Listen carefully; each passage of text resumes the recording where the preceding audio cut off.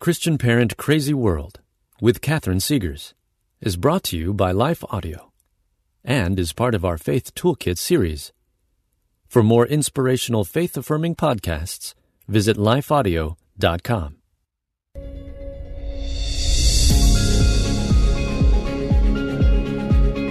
Welcome to Christian Parent Crazy World, the podcast that tackles tough topics to help you raise godly kids in an ungodly world. I'm your host, Catherine Segars, and today's episode tackles this compelling question. Why should we teach our kids about other world views?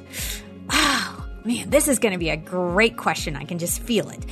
So a few weeks ago, I was tutoring a class at my homeschool co-op, and I was teaching the kids this definition of a concept that one of the kids didn't believe in.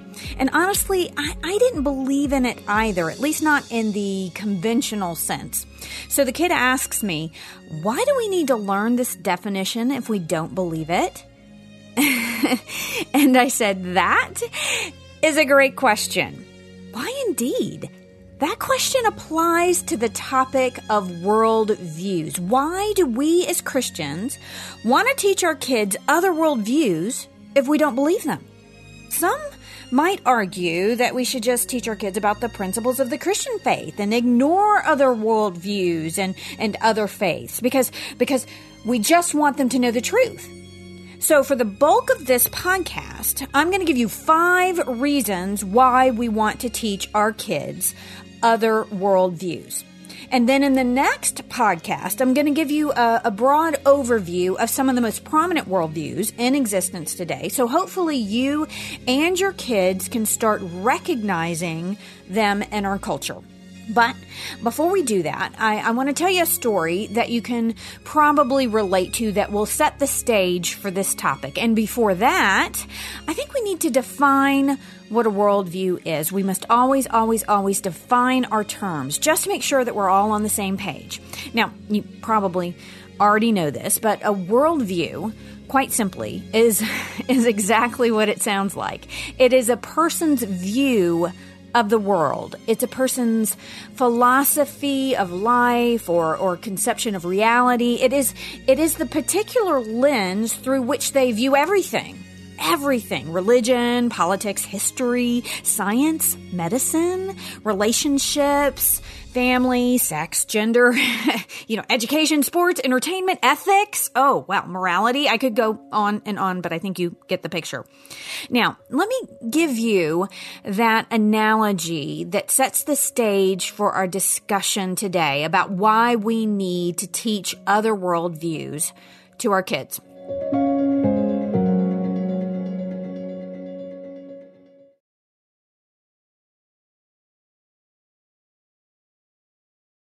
My husband, Brian, and I have always made it a point to never, ever purchase something from a high-pressure salesman. We just don't do that. So this one time, it must have been, 10 years ago, we were in the market for a new water filtration system. We had done some research into the water in our area, which was seriously polluted. And we really wanted something better than the pitcher that you just leave on your counter. So right around that time, we just happened to meet this guy who sold water filtration systems. So we invited him over and asked him to tell us all about his product. So he comes over and he gave us what was just hands down, it was a phenomenal pitch. Seriously, this guy was awesome. We were convinced more than ever that we needed a new purification system. But then the guy proceeds with what was the kiss of death for the sale, at least for us, because he says, well, now if you act now, today, you can get this entire system for the low price of, I don't remember what, but it was much lower. But tomorrow the price will go up to something like outrageous. Okay, so it wasn't quite that game show host cheesy, but that was the gist of what he said. And, I shook my head and I told the guy, man, you were like on the 5-yard line. You were right there and you fumbled. Because you see, we are not the kind of consumers who are going to respond to that kind of sales tactic. We have made it a point throughout our entire married life that whenever we are considering buying something and someone gives us this act now and you will get this one-time price and throwing a set of Ginsu knives, we walk away every time. And it's a shame because it looks like you have a really great product here that we would like to consider. But whenever we make a major purchase, we do our research. We compare and contrast. I have been known to create Excel spreadsheets that I put in very large binders filled with lots of research. We find the best deal. And if someone's deal has an expiration date on it, then that tells me that your company doesn't trust its product enough to appeal to an educated consumer, someone who has done their research, and you probably don't have the best deal out there. And if you aren't that confident in your product, we don't want it. So with that sales guy and that water filtration system, we just walked away and we found another one, which was a lot less, by the way, and we absolutely love it. But here's the thing. Some ministers and some parents use that same kind of sales tactic with the Christian faith. This is how they present the faith to their kids. You need to act now in order to avoid hell and please God. And they want their kids to make a decision right now, and they hope that it will somehow stick for the next 60 or 70 years, and they won't have buyer's remorse. They're afraid that their kids are going to be tempted by something false or fake. So they don't want their kids to examine any other faiths. They don't want them to explore other worldviews. Either that, or they haven't really considered that this is their responsibility. They think, oh, well, the church will take care of that. They'll teach our kids everything they need to know spiritually. And they haven't taken the onus of helping their kids to solidify their spiritual foundation themselves. I think that either of those mentalities are really dangerous, especially now for many reasons. I'm going to give you 5. And don't forget, we will start breaking down those worldviews in the next episode. Okay? So, reason number 1 why you want to teach your kids other worldviews. You don't want to mandate the Christian faith like a cult. You know, a few episodes ago, I told a story about a young woman named Angel. And her parents did just that. They mandated the Christian faith like a cult. It was this big list of do's and don'ts, and they wouldn't let her explore other ideas and other worldviews, and she left the faith. Now, look, if you have the truth, and you should believe that you do with the Christian worldview, otherwise you shouldn't believe it, then you need to be confident that it will withstand a rigorous inquiry. If our faith doesn't stand up to the false ideology of our day, if it doesn't stand up to other worldviews, then it either isn't true or we don't really know what we believe, at least not well enough. And consider this. The only belief systems that don't allow you to consider other ideas, other faiths, other worldviews are cults. And our culture. Yep, our culture does this as well, all the time. There's one prescribed way of thinking, and you better get on board with it or you will be canceled. That is how our culture operates now. There is no liberal exchange of thoughts and ideas. There is no true diversity. There is no rigorous inquiry.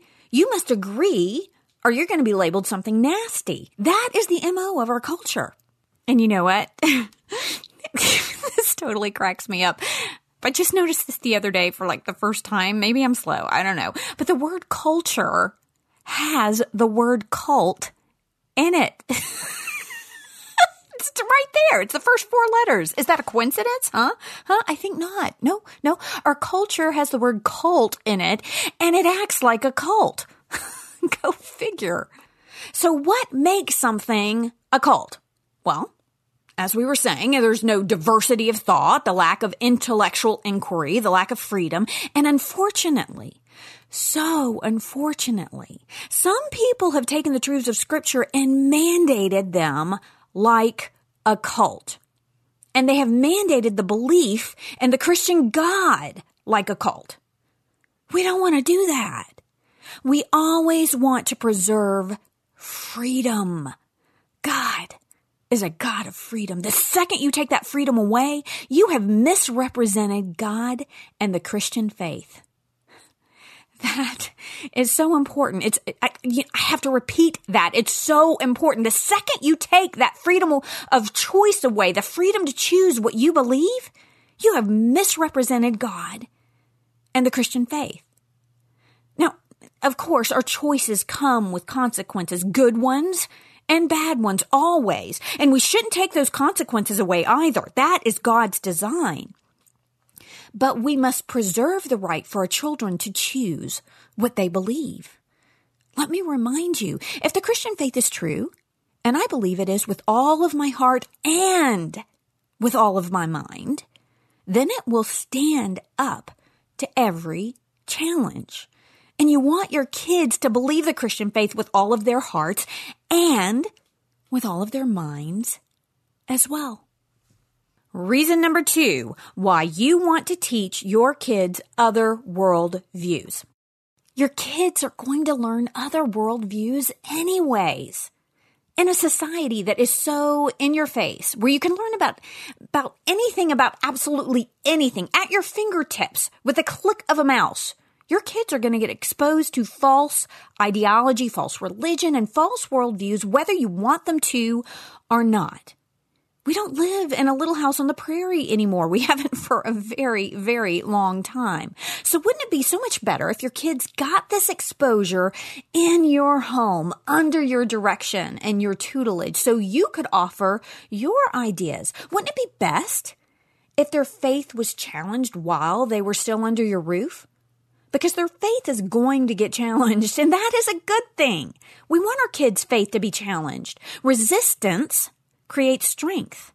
Lack of resistance creates a wimpy, flabby faith. We got to know that our kids are going to be challenged far more than you and I ever experienced growing up, because we live in a post-Christian culture now.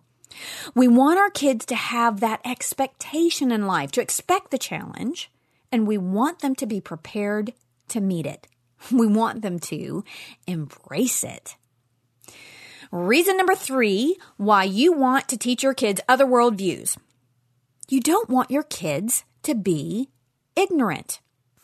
You know, the Apostle Peter said that you should always be ready to make a defense to everyone who asks you to give an account for the hope that is in you. That's 1 Peter 3, verse 5. But it is hard to defend that hope, that faith, if we don't know what we are defending the faith against. You know, in a court of law, the defense attorney always wants to know where the prosecutor is coming from. A good defense attorney will anticipate what the prosecutor's arguments are going to be. And make no mistake about it, our faith is being prosecuted in our culture today. If we want our kids to stand firm in the faith, we must help our kids mount a solid defense. We must help them anticipate the arguments that will come against their faith.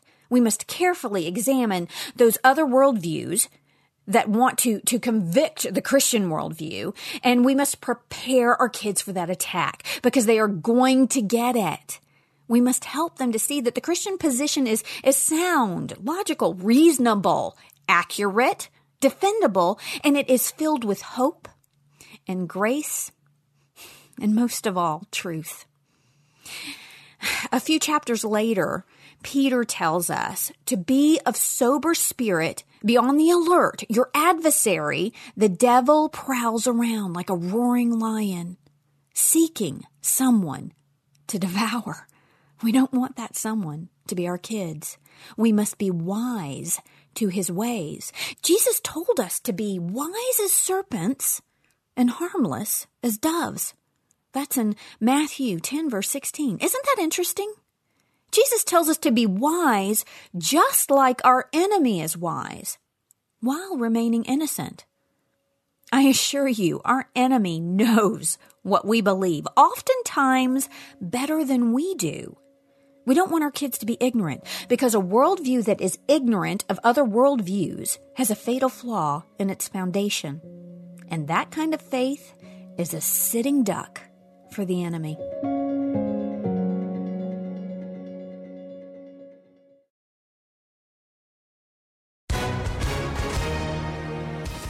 Hi, everyone. If you've been injured in an accident that was not your fault, listen up. We have legal professionals standing by to answer your questions for free. Call now and find out if you have a case and how much it's potentially worth. Call 800-497-4410. I'm here with spokesman John Wolf. So, John, tell everyone listening who should call right now. Well, Maria, first off, thank you for having me here. It's always nice to answer the listeners' questions. Now, as far as who should call in, anyone who's been injured in an accident and think you deserve compensation, give us a call right now. 800-497-4410. You'll find out if you have a case and how much it's potentially worth. Thanks, John. You heard it, folks. Take advantage of this opportunity and call now. 800-497-4410. Advertisement sponsored by Legal Help Center. May not be available in all states.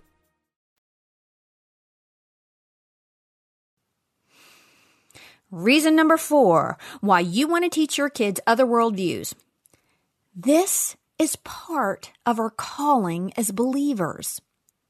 The last words that Jesus gave us before leaving this earth are called the Great Commission. He commissioned us to go out into all the earth and preach the gospel, to preach the good news, to share this incredible message, this incredible Christian worldview with the rest of the world.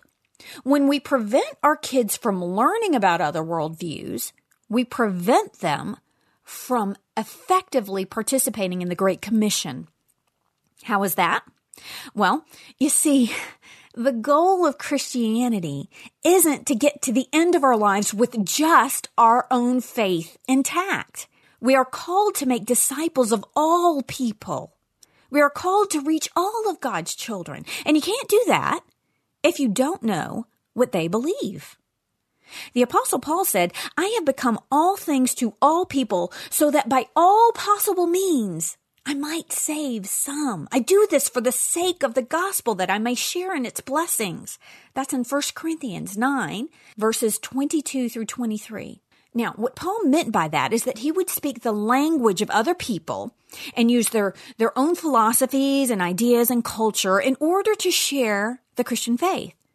In other words, he used their worldview to communicate the Christian worldview. That is why he spoke to the people who lived in Athens about this altar they had to an unknown God. It was in Acts chapter 17. So the Athenian people, they had this altar. It was inscribed to, it said, an unknown God, because they had a God for absolutely everything, but they didn't want to accidentally leave out a God. You wouldn't want to do that, right? So this was quite literally a cover your tail kind of altar. Okay. So Paul used what they already acknowledged, that maybe, just maybe we left out a God, to share with them about the God that they did leave out, the God above every God. He used their culture and their worldview, their beliefs, to share with them the Christian faith and the Christian God. We want our kids to be prepared to do just that. But they can't do that if they don't know what other people believe, if they haven't examined other ways of thinking, other cultures, and other worldviews. And finally, reason number 5, why you should teach your kids other worldviews. It will build your kids' trust in you. Yep. It will build your kids' trust in you when you show them that you aren't afraid of them learning about other worldviews and other faiths and other ideologies, that you aren't afraid of them doing some comparison shopping. We don't want to be that high-pressure salesman when it comes to our kids' faith or anything, really. I cannot stand a high-pressure salesman. I think I made that clear. And as parents, this is so important. As parents, we want to remain an open door. We want our kids to know that they can come to us with their confusion and their doubts, that we are a safe place for our kids to have those conversations. Because when they get out on their own, they are going to have those conversations with someone. I would like one of those someones to be me and my husband. I want to be on that list. If your kids know that you aren't afraid of their questions and you won't condemn them for their doubts and that you're just not going to freak out, they are far more likely to ask you, to seek your advice, to come to you with their questions and doubts. They are more likely to keep that door open. And if your kids do come to you with some serious questions, some disturbing questions, don't freak out. Stay calm, stay confident. Ask clarifying questions. If you don't have the answers they are looking for, that's okay. Say, I'm going to look into that. I'm going to pray about it and I'm going to get back to you. And then look into it and pray about it and get back to them. Have another discussion. You don't have to have it all figured out just yet. Ultimately, our kids have to wrestle through these issues and choose the faith themselves. That process isn't always pretty. It wasn't always pretty with me either, and probably with you. We want to remain, as much as we can, an open door during that wrestling period. Some of our kids may wander farther than others, and that may not have anything to do with you or your parenting or how well you taught them. I shared those statistics in previous episodes about how in the first 2 years of college, most studies show that 44 to 48% of Christian kids leave the faith and never return.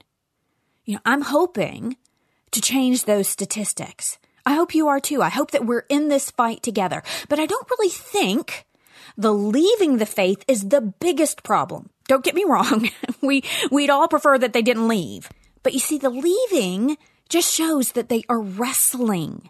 The biggest problem is the not returning. And those statistics show that 52 to 56% are returning. They are checking out other worldviews and other faiths. They are wrestling with this, and they are realizing that the Christian faith is true. Now, obviously, we want that fall-off rate to be a lot smaller and that return rate to be a lot larger. And our preparation and their spiritual foundation has a lot to do with those statistics. Because you see, those kids who leave can't have that epiphany that the Christian faith is true if they don't have the right foundation in the first place. Build that foundation for your kids' faith, knowing that the storms will come.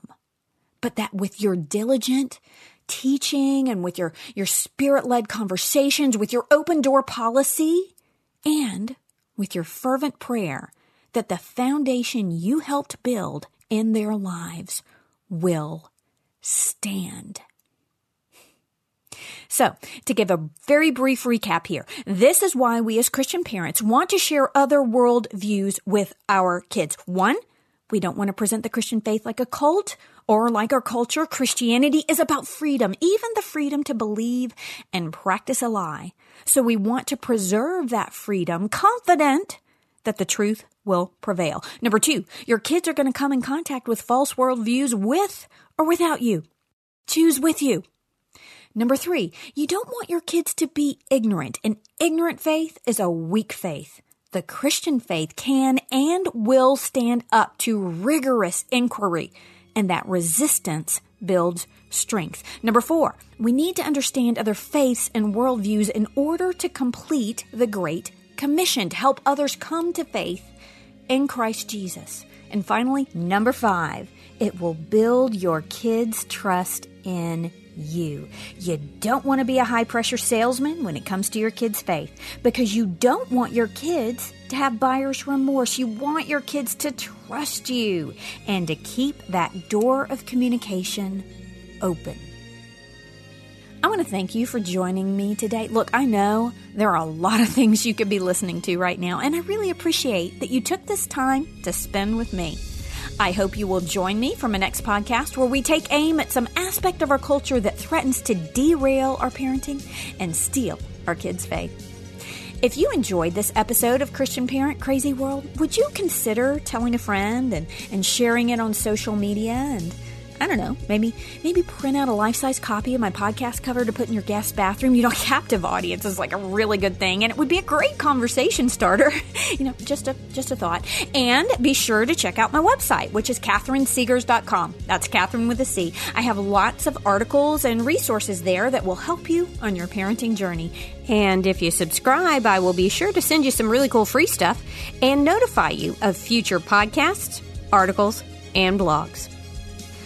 I want to end this and every episode with a word of encouragement.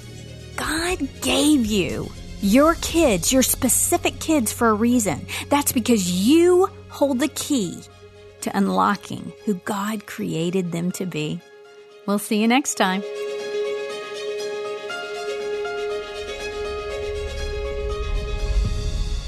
Christian Parent Crazy World is a production of Life Audio and the Salem Web Network. To hear more from Catherine Segars, visit her site, catherinesegars.com. If you enjoyed this episode, would you take a minute and leave us a rating and review in your podcast app? It really does help us connect to more listeners like you. A special thanks to Kelly Gibbons, Stephen Sanders, and Stephen McGarvey for their production and editing on this episode. You can find more podcasts like this over at lifeaudio.com.